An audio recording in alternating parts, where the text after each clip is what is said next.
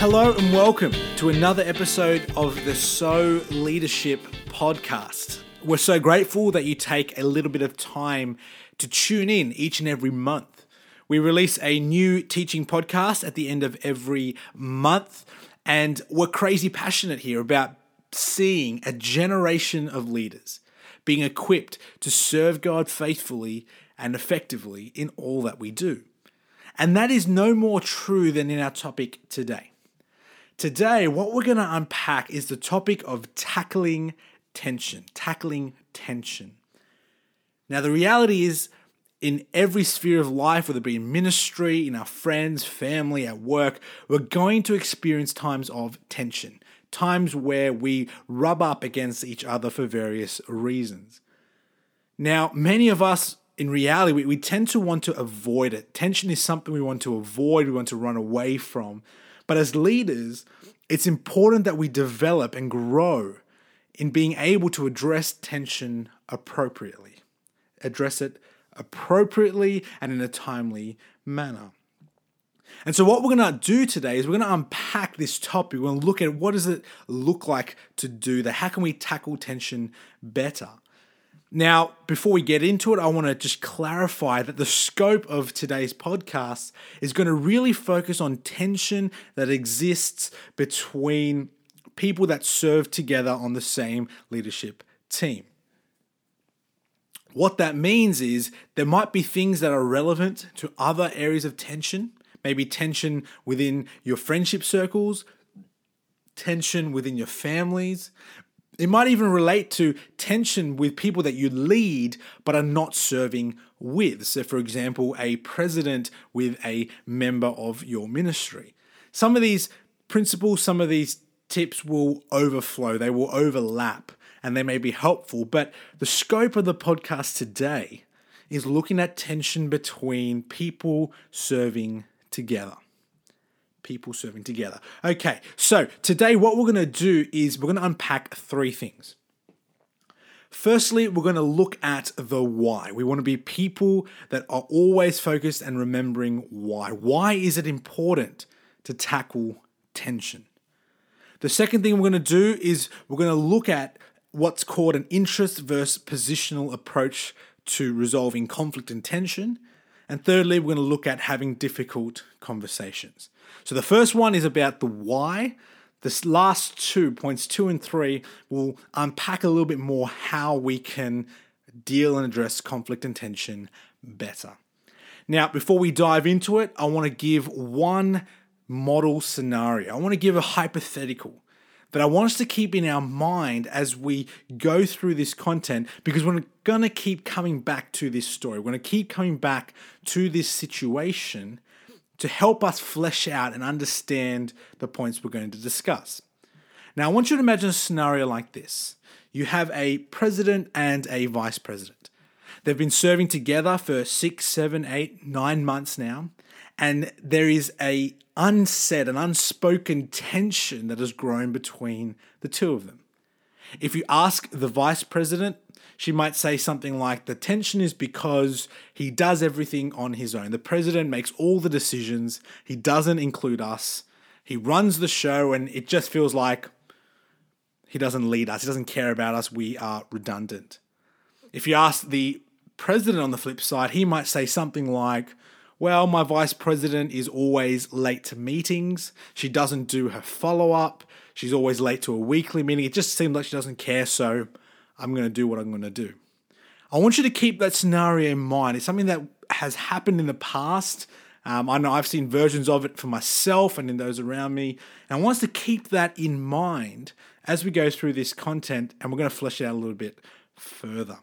So let's dive in. Let's start with the why. Why is it important to address tension? Now, so often, I think the reality is we do everything we possibly can to avoid tension. And when tension comes up, we do even more to avoid dealing with it, to avoid addressing it. What I mean is so many of us, I think, find as many excuses as we can to not deal with the tension. In fact, we'll get to a point where we'll almost be exhausting all possible excuses before we're willing to actually tackle the problem. So for example, sometimes we might say something like, you know what? It's August now. There's only 2 or 3 months left to go. Soon it will be over, so there's no point dealing with it. Or we might say something like, look, it's been 6, 7, 8, 9 months now. I don't think the other person can change, so there's no point dealing with it. Or we might say something like, oh, I think this is just all in my head, therefore I'm not going to say anything, I'm just going to ignore it and not address it. Or on the flip side, we might say, look, the tension is all because of the other person. If they want to deal with it, if they want to fix what they've done, they can come address me. I'm not going to deal with it or initiate myself. Or lastly, a fifth example is we might simply say, look, there's tension, but it doesn't bother me because I don't really care and I'm able to blot it out of my mind. And so therefore, I'm not going to do anything about it. We find so many different excuses to avoid addressing tension, but I want to suggest to us today that it's important as leaders that we are proactive in addressing tension and conflict appropriately. Now, I say appropriately because addressing conflict and tension in and of itself isn't a fix-all. And the reason I say that is because I can raise my hand in saying, I'm someone that doesn't mind addressing hard conversations. I might come up with a couple of excuses here and there, but something that I've learned and something you might resonate with if you're similar to me is that even though we might be quicker to address and tackle a situation involving tension, we don't often do it appropriately. I know for me, sometimes I run into the situation ready to win this battle and show the other person why they need to pull themselves together, and I'm not really dealing with it appropriately. So I'm not saying that we should be doing something like that. So what we're talking about here is why we need to address it appropriately, in the right manner, at the right time, with the right attitude and posture. And the reason why is quite simple. Tension that's left unresolved, unaddressed, can be a disease. It can be like a cancer or a tumor to a team and its unity and camaraderie. Tension can be disastrous. It can be a disease that infects the team and robs it of a sense of unity and camaraderie. And the reason is because if tension is left unaddressed, generally it tends to grow. It tends to grow like a tumor, if I can put it that way. If left unaddressed, unattended to, it will grow. And when it grows, it no longer just affects the two people involved, it affects the rest of the team. And perhaps if it's left too long, it can affect the rest of the ministry or organization. Tension needs to be addressed. And on a more practical side, in a more experiential side, I'm sure many of you can acknowledge and recognize that at the very base of it, at least, nothing sucks the joy out of serving and being with a team than unresolved, persistent tension. And so the reason why we want to address tension is so that we can continue to serve well together, to enjoy serving together, to be united in the way we serve together and serve our God ultimately in ministry. And so we want to make sure we are addressing it. Now, one question I use to help myself think about something like this is the question, if I was serving with this person for an extra year, how would I respond? So if I knew that my term was not going to be finished in 2 months' time, but rather I had another 14 months to go, how would I deal with it? It's a gateway question sometimes we can ask to help us get ourselves to a point where we want to address it, because we're not willing to just sit back and let time pass and let it all wash over. We want to address it in a healthy way. Okay, so that's the why. Why is it important? Because it can destroy teamwork, unity, and joy if left unaddressed. But now let's dive into 2 points of application, or 2 practical hows. How can we actually do it? The first point I want to talk about, the second point in our podcast, is this idea of an interest-based versus positional approach. Now, this is something that I'm still learning, something that I've learnt probably only in the last year and a half. And it comes straight out of my studies in legal practice. It's something that in the legal field there's a lot of discussion about when it comes to dispute resolution. And there's a lot of principles that we can draw out of that on a legal sphere that help us apply to this situation about dealing with conflict and tension within a team. So let me unpack it. There's two different approaches sometimes to resolving tension. One is a interest-based approach. The other is a positional-based. So often when we ask someone, why is there tension with you and that other person? The response is quite simply, he didn't do this. She didn't do that. They did do this and they shouldn't have. Or they said this and they shouldn't have. In our example from before, the president might say she is always late to meetings. She does not do follow-up. On the flip side, the vice president might say he never accepts my ideas in an exec meeting.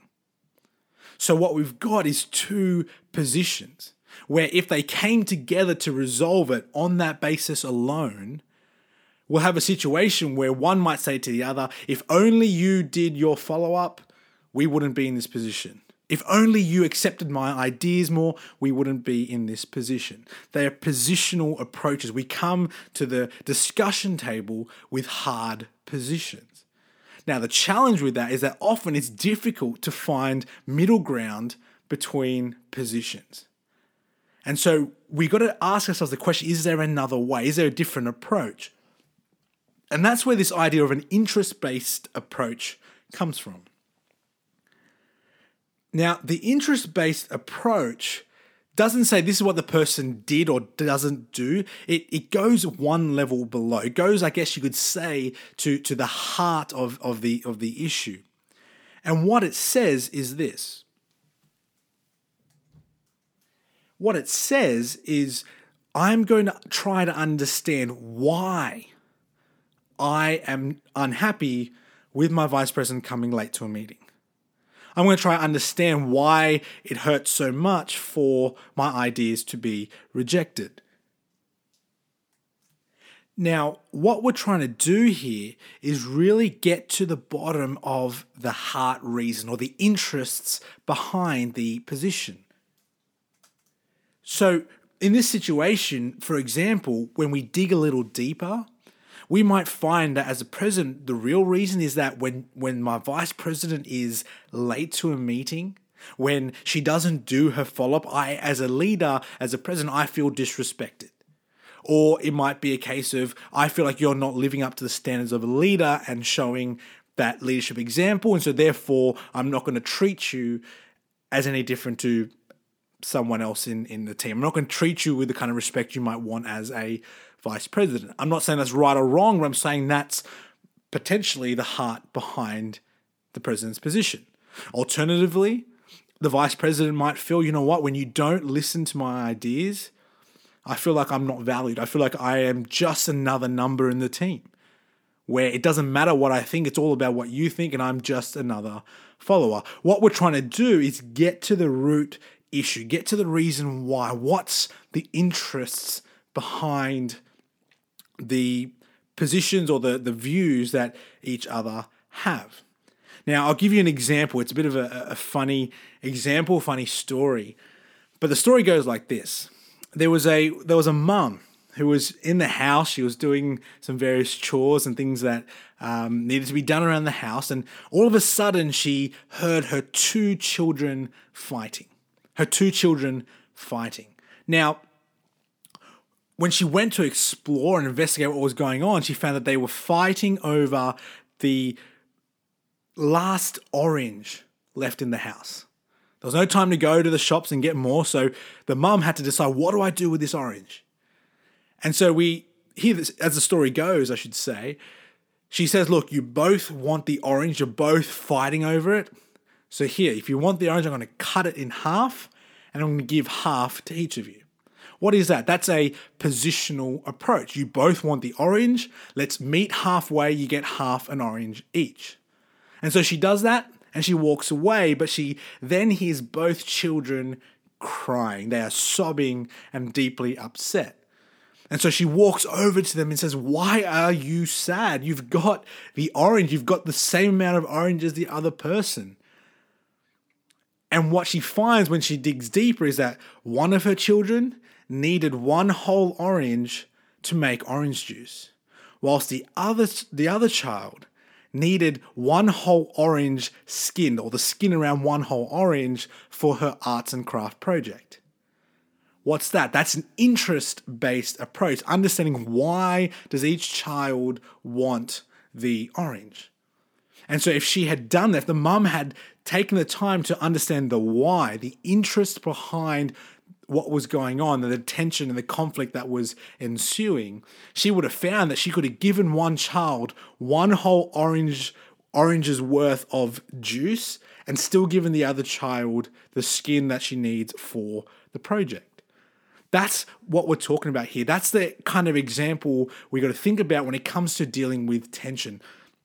We want to understand what are the interests at play that have led to this tension, that have led to certain behaviors.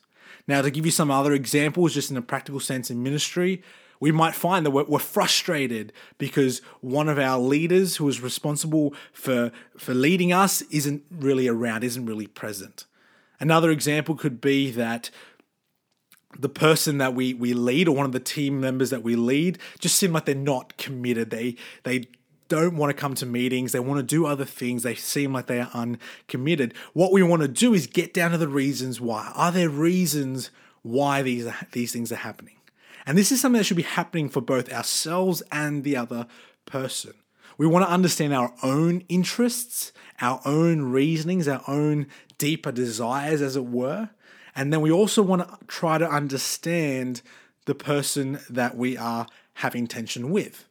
What is their interest? What do they want? Because when we approach the situation with an interest-based approach, we're more likely to find the common ground we need to address the situation.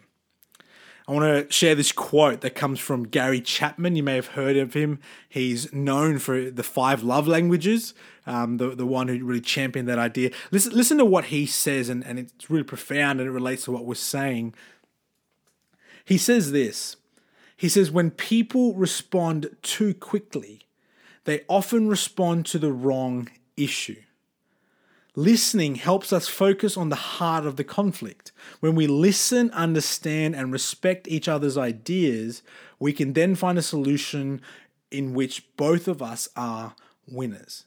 In other words, when we respond too quickly, we respond to the issue which seemingly is at the surface or at the root sometimes, and that issue might be he or she is not on time. He or she doesn't listen to my ideas. But when we listen and understand and respect the deeper values, the heart of the issue, we might understand that it's really about respect. It's really about feeling valued. And so there might be more middle ground that we can find where we can meet on those levels, and we can say, hey, look, I do value you, and I'm going to show it in this way, even if it doesn't mean I run every single decision by you. And on the flip side, I can respect you as my president, for example. Even if I can't always live up to the expectations that we have, I can still show you respect and do so in ways that we can both understand. We're having an interest-based approach. So that's the interest-based versus positional approach. We want to try to approach a situation of tension by trying to understand the interests behind each person's view. Now, finally, let's talk briefly about conversation. Many of us know that conflict very rarely can be resolved without a conversation. And this requires both parties being willing to talk. Both parties. And that means that even if you feel like you've not done anything wrong, or even if you feel like it's completely the other person's fault, even if you're feeling okay with the tension because you're in a place where you don't really care, we want to be people that can, as leaders, come together and respect one another enough to be willing to talk, to be willing to work through the tension. And so we want to start when we come together by saying, hey, let's try to understand each other's positions, or sorry, I should say each other's interests, not positions. Let's try to understand why this tension is arisen, why these things that were done, which are important and need to be addressed, let's try to find the heart reasons behind why those things were done, why those things were said. And so we want to come together and have a conversation and say, okay, how can we understand each other better? How can we share our interests and I guess the heart root issue better? Because once we do, then perhaps we can come to a better understanding. So going back to our example, when we come to the discussion table and the vice president says, you know what, I feel like I'm not really valued. I feel like I'm just another follower that's listening and following this president who does everything himself. The president might be able to understand that and say, okay, I might not be able to run every decision by you, but maybe some of those decisions that I have to make, I can personally message you and say, hey, this is why I'm making the decision. This is why and what's on my heart. This is why I think it's important. What do you think? Can we go together? Do you support me on this? We can have an attitude of, I'm going to try lead my vice president without being a dictator, as it were, because I want them to make sure that they feel like they are valued and know that they are valued. That's an example where we can understand the interest and what's behind the positions that people often take, and then come together to find a solution. And finally, I just want to suggest as well that when we have this conversation, it doesn't have to be a one-time thing. So often we put a lot of emphasis, and I know I certainly have over the years, on resolving things in one conversation, where in that 1 hour, 2 hour space, we're going to flesh everything out, we're going to sort it all out, and then we're going to leave there on happy and great terms. And if we can do that, that's great, but don't be afraid to say, you know what, this is about opening a conversation. This is about us putting our interests on the table, and then we have some time to think about things before we come back and have another conversation. So long as there is a plan, so long as that we are not just having a conversation and then leaving it, but we're intentionally continually moving towards addressing the tension, it's okay to take a couple of sessions or a bit of time to think and process and work through it and not have to solve everything together in one sitting. Okay, so what have we learned? So firstly, we've seen today that it's important that we address tension. It's important we address tension. Why? Because tension will rob us of joy, teamwork, and camaraderie if we don't.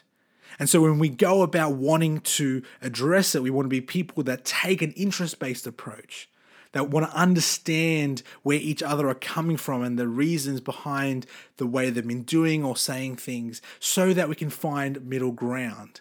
So that when we come together and have that conversation over 1 or 2 or 3 different occasions, we can work through and tackle this tension together. Friends, it's really difficult. It's hard. But I want to challenge you as leaders, if there is tension in your teams right now, maybe you think of something right now, I want to challenge you to really think deeply about this, to grow and challenge yourself as a leader, to get out of the comfort zone, to go and to speak at the appropriate time, to do the preparation and then have the necessary conversations. Because when we do this, when we grow in this way, we will be that generation of leaders that are growing and being equipped to serve God faithfully in all that we do. Thank you for tuning in. For more episodes or information about SOW, check out our website at sow.org.au.